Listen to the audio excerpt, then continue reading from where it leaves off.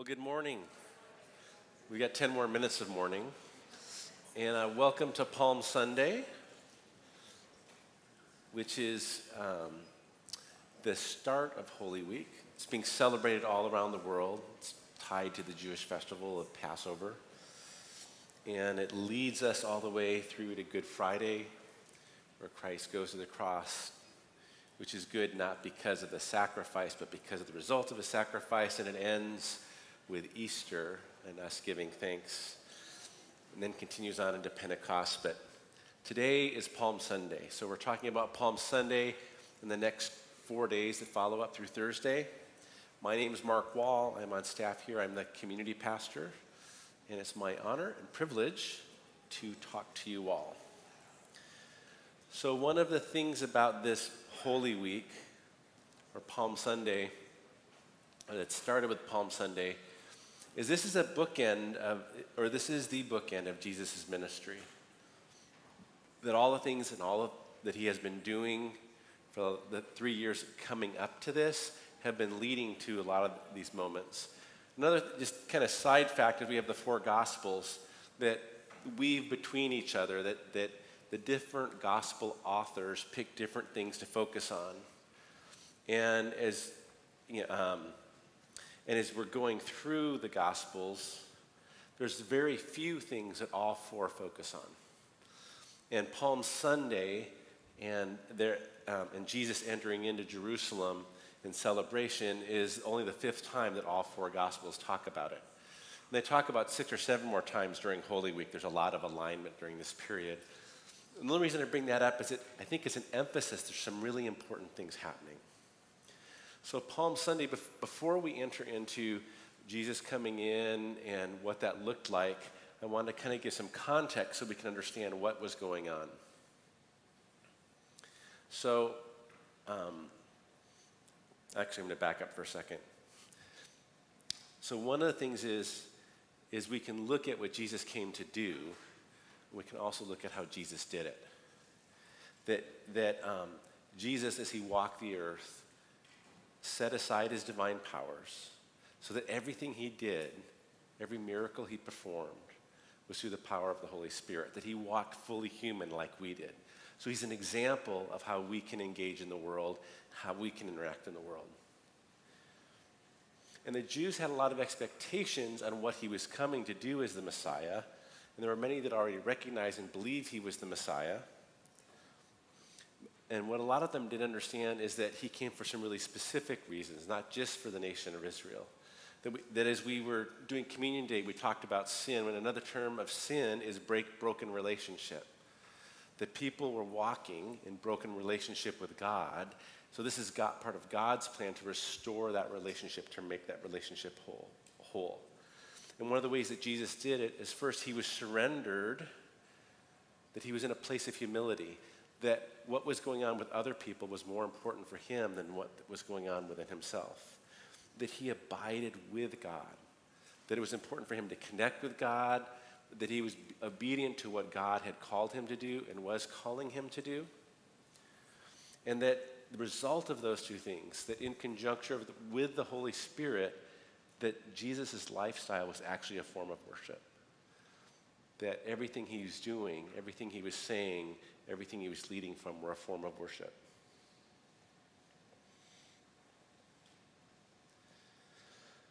Now, before Palm Sunday, Jesus has been out in the nation of Israel. He comes back to Bethany just before Palm Sunday, getting in preparation for the Passover festivals and the things that were happening.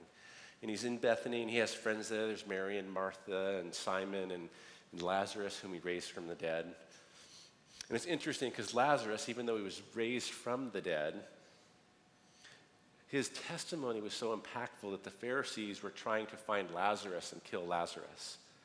Because when people hear what people did through Lazarus, they were starting to leave the temple and follow Jesus. There was an excitement building in the air. And the Pharisees were looking to find a way to arrest Jesus, but the people were eager to see him and greet him. And so we have the triumphal entry on Palm Sunday, and there's when we say triumphal entry, that isn't unique to what Jesus did. It's something that a conquering king would do when he returned. So to get a flavor for what usually happened, that the conquering king who returned and across cultures, not just Jewish culture, but Roman culture, Greek culture, and he would be escorted by the citizens of the town. He'd have his army with him and have all of the things, have the plunder and things like that. And it was a chance to say, look what I have done. I have overcome the enemy, and I'm returning in victory. And they'd be singing songs of praise and acclamation. Nowadays, we do the ticker tape parade. Actually, we don't really do those as much anymore, but when the astronauts landed, they did. And that after being escorted into the city, this returning conqueror would go to whatever the prominent temple was in that city.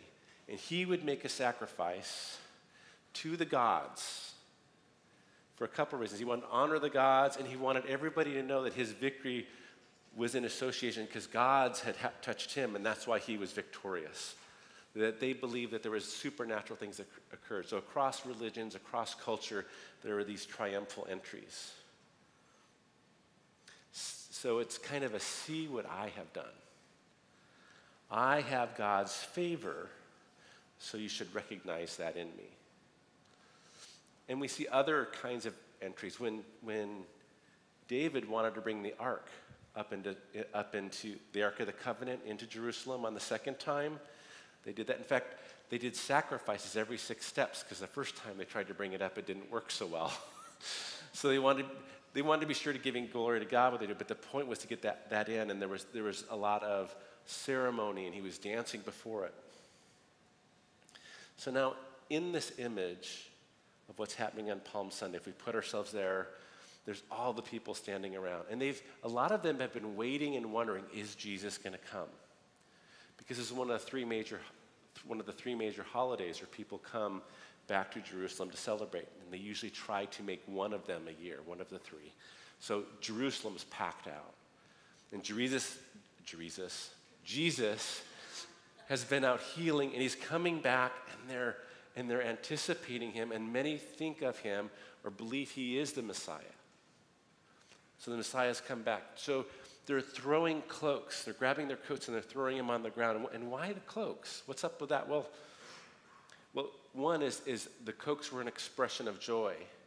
But we also see that Jehu, who was anointed by Elisha to be king when Ahaz and Jezebel were ruling, Elisha came up to Jehu and he anointed him for the purpose of killing Jezebel and Ahaz and reestablishing a reign that honored God. And they threw their cloaks down in front. So it wasn't just joy, but it's also an act of submission. It's an act proclaiming this is the king. And it's an honor and respect. It's saying this is the person who's in charge, whose God has elected, and we're giving him honor. And then there's the palm branches, which isn't a surprise because we do call it Palm Sunday. And what is the symbology of the palm trees, or the palm branches? Well, in general, they symbolize goodness, well-being, grandeur, steadfastness, victory. They're also tokens of joy, and they're tokens of triumph. So they'd be waved in events. So people are throwing cloaks down, and they have the palm branches. In fact, the Feast of Booths is coming up following Passover, and they'd use palm branches amidst that. And the Feast of Booths was to recognize how God took them out of Egypt and guided them. And they'd use palm branches as a remembrance of that. And there's a sect of the Jews called the Maccabeans, and they had defeated the Greeks in victory. And you know what they had done? They'd waved palm branches. So there's this sense of victory. There's a sense the king is coming. And in the midst of this,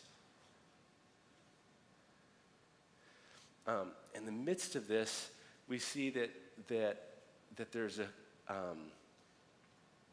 that Jesus is coming on a colt, and he's actually sent his disciples on ahead to get the colt. And there's a whole story behind that. In fact, it's to fulfill one of the prophecies from Zechariah 9:9, where it says, "Say to the sons and daughters of Zion, behold, your king is coming, humble, mounted on a donkey, on a colt, the foal of a beast of burden. That this is one of the prophecies to announce the returning of the Messiah. So let's go to Mark 11, 7 through 10, and we see this procession. And they being the disciples, brought the colt to Jesus and threw their cloaks on it, and he sat on it. And many spread out their cloaks on the road, and others spread leafy branches or palm branches that they had cut from the fields. And those who went before and those who followed were shouting, Hosanna! Hosanna! Blessed is he who comes in the name of the Lord. Blessed is the coming of the kingdom of our father David. Hosanna in the highest. It was a huge event. Everyone was super excited, but one of the things I want to recognize is what they were looking for. Because the word Hosanna itself, literally translated, is save us now. They were looking for their Savior to save them now. They were looking for freedom from Rome. They wanted Christ. They wanted Jesus to destroy Roman leadership right there, destroy our captors. Establish your earthly kingdom right now. Let us rule for your name's sake.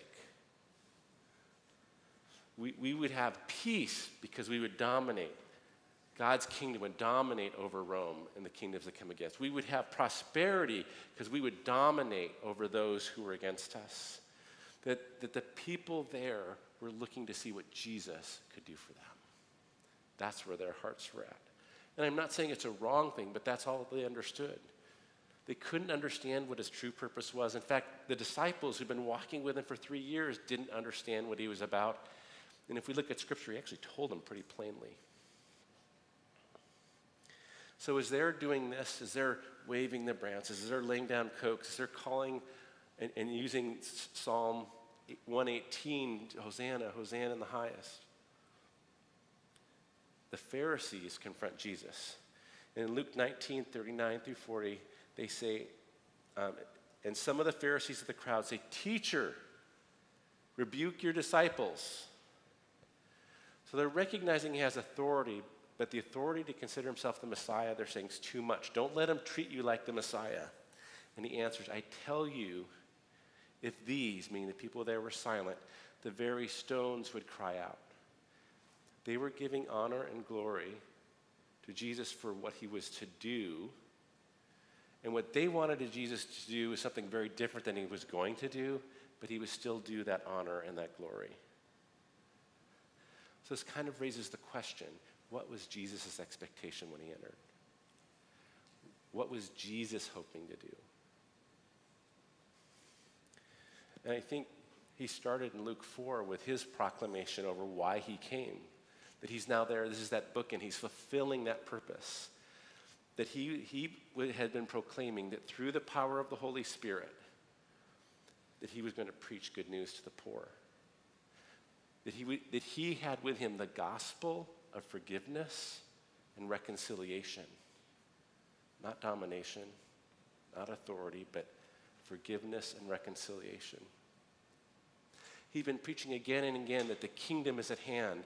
And that's really specific terminology. It doesn't mean it's coming. It doesn't mean it's distant. It doesn't mean it's almost there. That when he said the kingdom is at hand, he's saying the kingdom is right here, right now.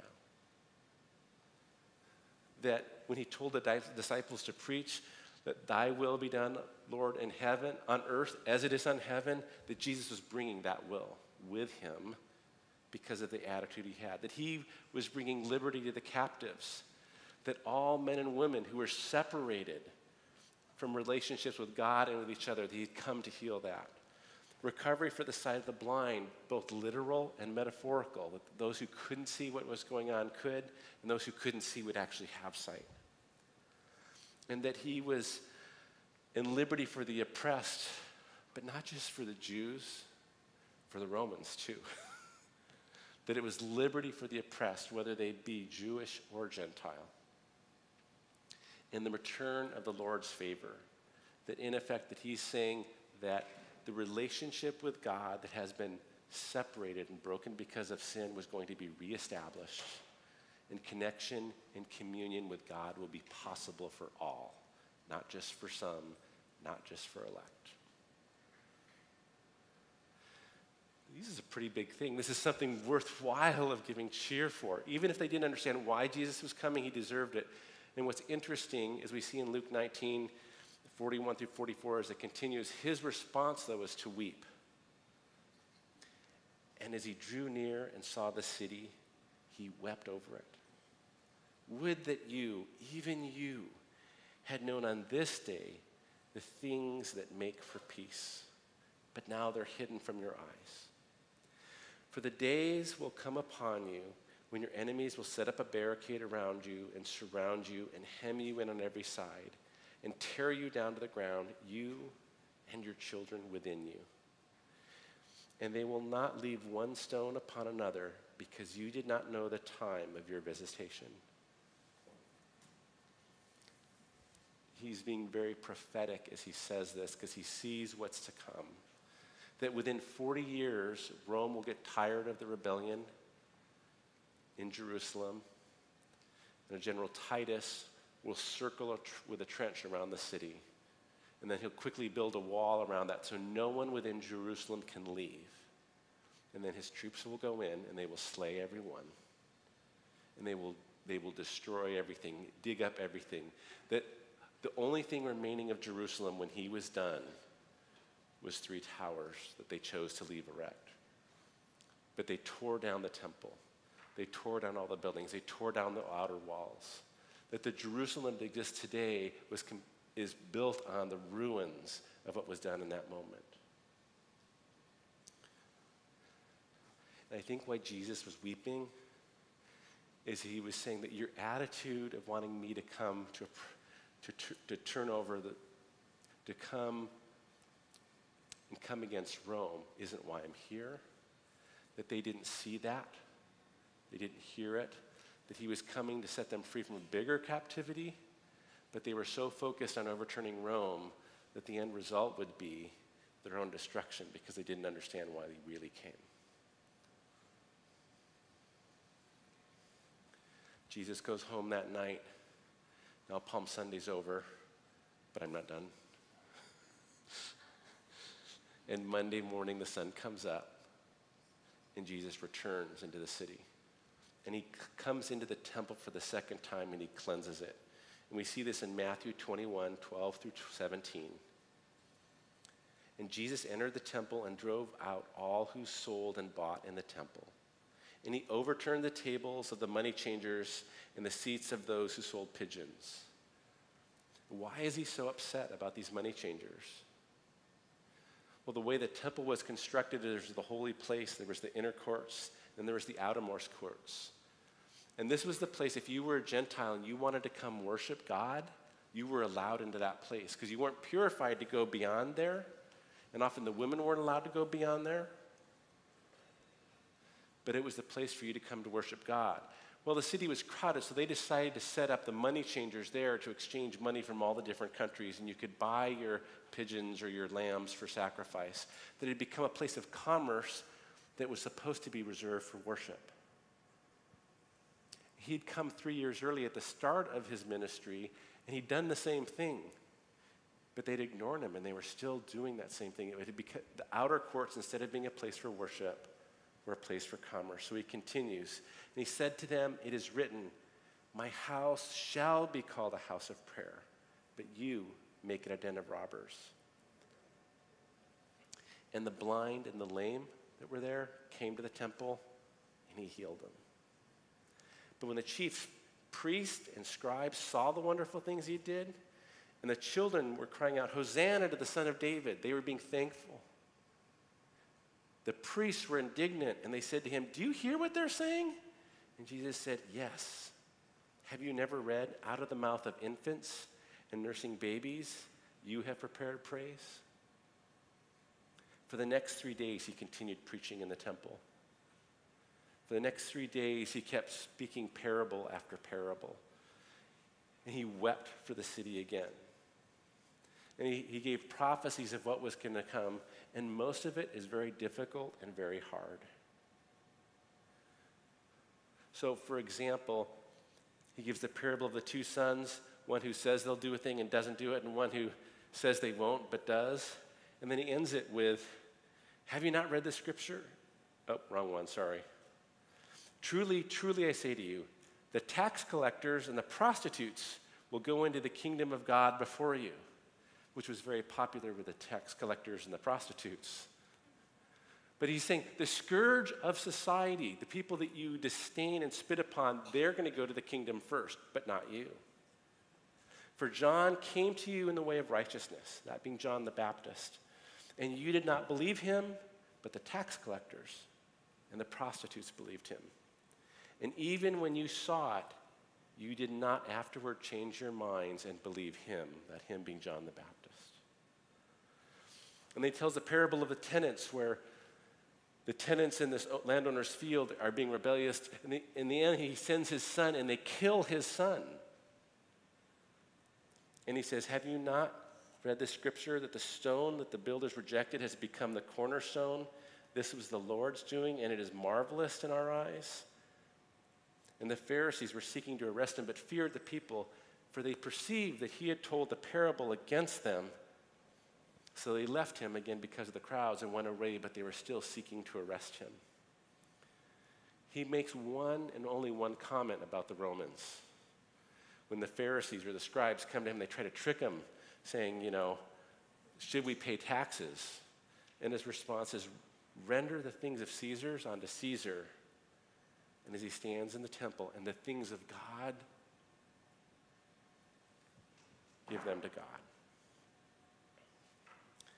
And he has the 7 woes over the Pharisees, and just one piece of it. But woe to you, scribes and Pharisees, hypocrites! You shut the kingdom of heaven in people's faces, for you neither enter yourself nor allow others who would go enter in. That he's been very provocative, not hope-filled.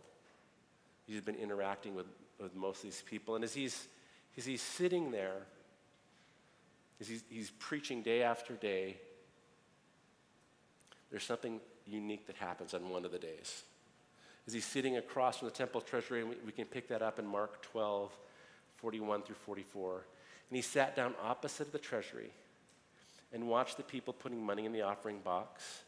Many rich people put in large sums, and a poor widow came and put 2 small copper coins, which make a penny.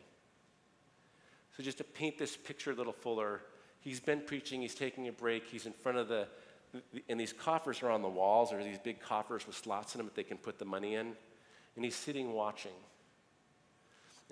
And the disciples are a little bit away, he's kind of by himself, and the rich people come in with their big gold coins, and punk, it makes a nice noise when it drops in, and everybody knows they've given a lot. And then this one widow comes up, and she has 2 little nits. They just barely add to a penny, and she drops those in, tink, tink. You can probably see people looking at her askance or even ignoring her, and Jesus goes, wait, did you see that? Did you see what just happened?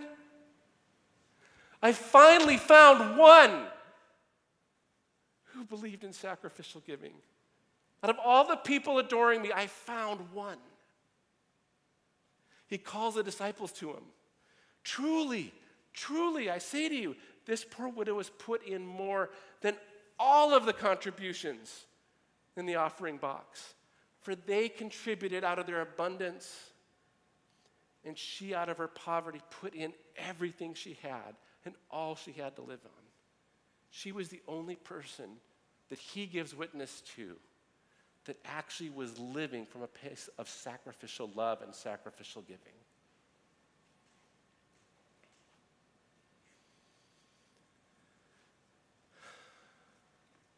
And one thing that often happens when a new victor comes in is I talked about they'd go to a temple when they entered. Jesus didn't go to the temple and make a sacrifice. He went and he wept over the city. And that's because Jesus wouldn't go to the temple and make a sacrifice. That Friday, he would end up himself being the sacrifice on a hill outside of town in Golgotha. That his attitude, what he was trying to show about sacrificial love, he was willing to do it. And he explained this attitude to the disciples in the high upper room on Thursday night during the Passover feast. And we see that in John 15, 12 through 14. This is my commandment, that you love one another as I have loved you. Greater love has no one than this, that someone lay down their life for their friends. You're my friends if you do as I command you.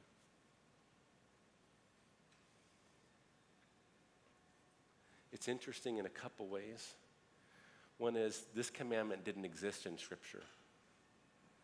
The commandment to love one another as our neighbor, that was there. It's back there in Leviticus. To love God with all your heart and soul and mind is in Deuteronomy. And upon that, the 10 Commandments are all built around those two ideas of loving God wholly and loving our neighbors in an egalitarian way. But he gave a new command. He said, this is my command, to love each other the way I love you. And he knew he was going to the cross, and they still didn't understand.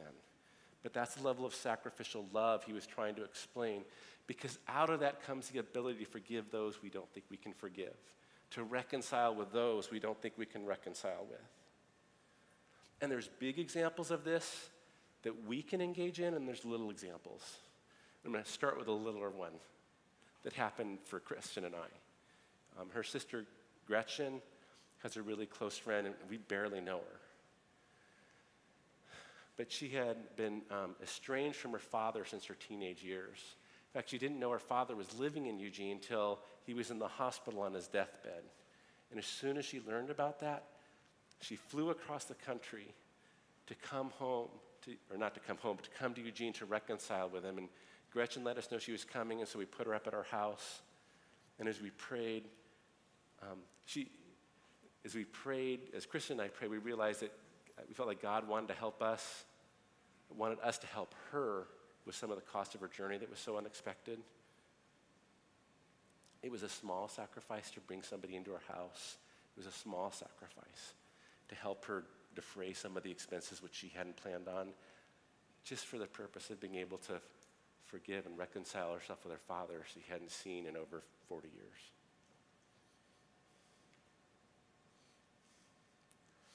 And then there's bigger ones. A friend of mine told me something his dad had done, and it stuck with me on what sacrificial love looks like, about what it means to lay down your life. That he was near retirement, and one of his best friends got really ill. I believe it was a cancer. But his friend lived alone. He didn't have anybody to take care of him. So her father quit his job early and spent the next 2 years bringing his friend into their house and taking care of him and watching over him until he passed. That he gave up 2 prime years of his life. He gave up the income, and he gave up the time to just love a friend really well who didn't have anybody else to love on him. That's what sacrificial love looks like, when we put somebody else in front of ourselves. And so Jesus isn't saying, I'm going to say this differently. With the Holy Spirit in us, because of what he has done, the question shouldn't be, God, what can you do for us? That if we're going to follow the model of Jesus, it should be, what can we do for others? Because he is within us. He's with us. He's Emmanuel. He's God with us. And he can lead us to go on and do for others. That he's inviting into this place of sacrificial living, of sacrificial love. You know, Rachel and Jamie, thank you. We're talking about going to Poland. Sacrificial loving is not unique to the Christian way of life. There are other people do it, and when we see it, we recognize it because it's noble and it's good and it's honorable. And there's a lot of people sacrificing their time and themselves. They had one story of somebody who had given up their house so somebody could move into it, and they moved in with their in-laws. But there's people that are doing that right now. But what sets apart the body of believers is it's not just some of us doing it, it's that we're called to do that together. we're called to do that in Mass. That the friend who has a very difficult way of looking at life than I do, that if somebody knows both of us, they know there's reasons for us not to love each other, but yet they see us loving each other. Or they see denominations, they see Baptists and Pentecostals and Catholics and Presbyterians and Lutherans come together to serve and love the city, and they go, they love each other when they shouldn't. And that's what sets us apart. And when we do that, it actually gives glory to God. And it gives people a reason to believe that maybe they are believing in somebody, that maybe God did send Jesus, because they're living in a way that's contrary to human nature. They're living in a way that's different. So Lord, I just ask you bless us with the ability to understand your sacrificial love, with the ability to forgive those who don't deserve forgiving, that you empower us, Lord, to forgive in that way, to reconcile those you've asked us to reconcile with, to live in peace with our neighbors, and more importantly, Lord, to live in love with our brothers and sisters, even when we don't like them. We just thank you for that in Jesus' name. Amen. If you would like prayer because you have a need in your life, or you want to share something that's happening, we would love to pray with you. We'd love to bless you. We'd love to just speak over you. So you're welcome to come up after service. Thank you very much.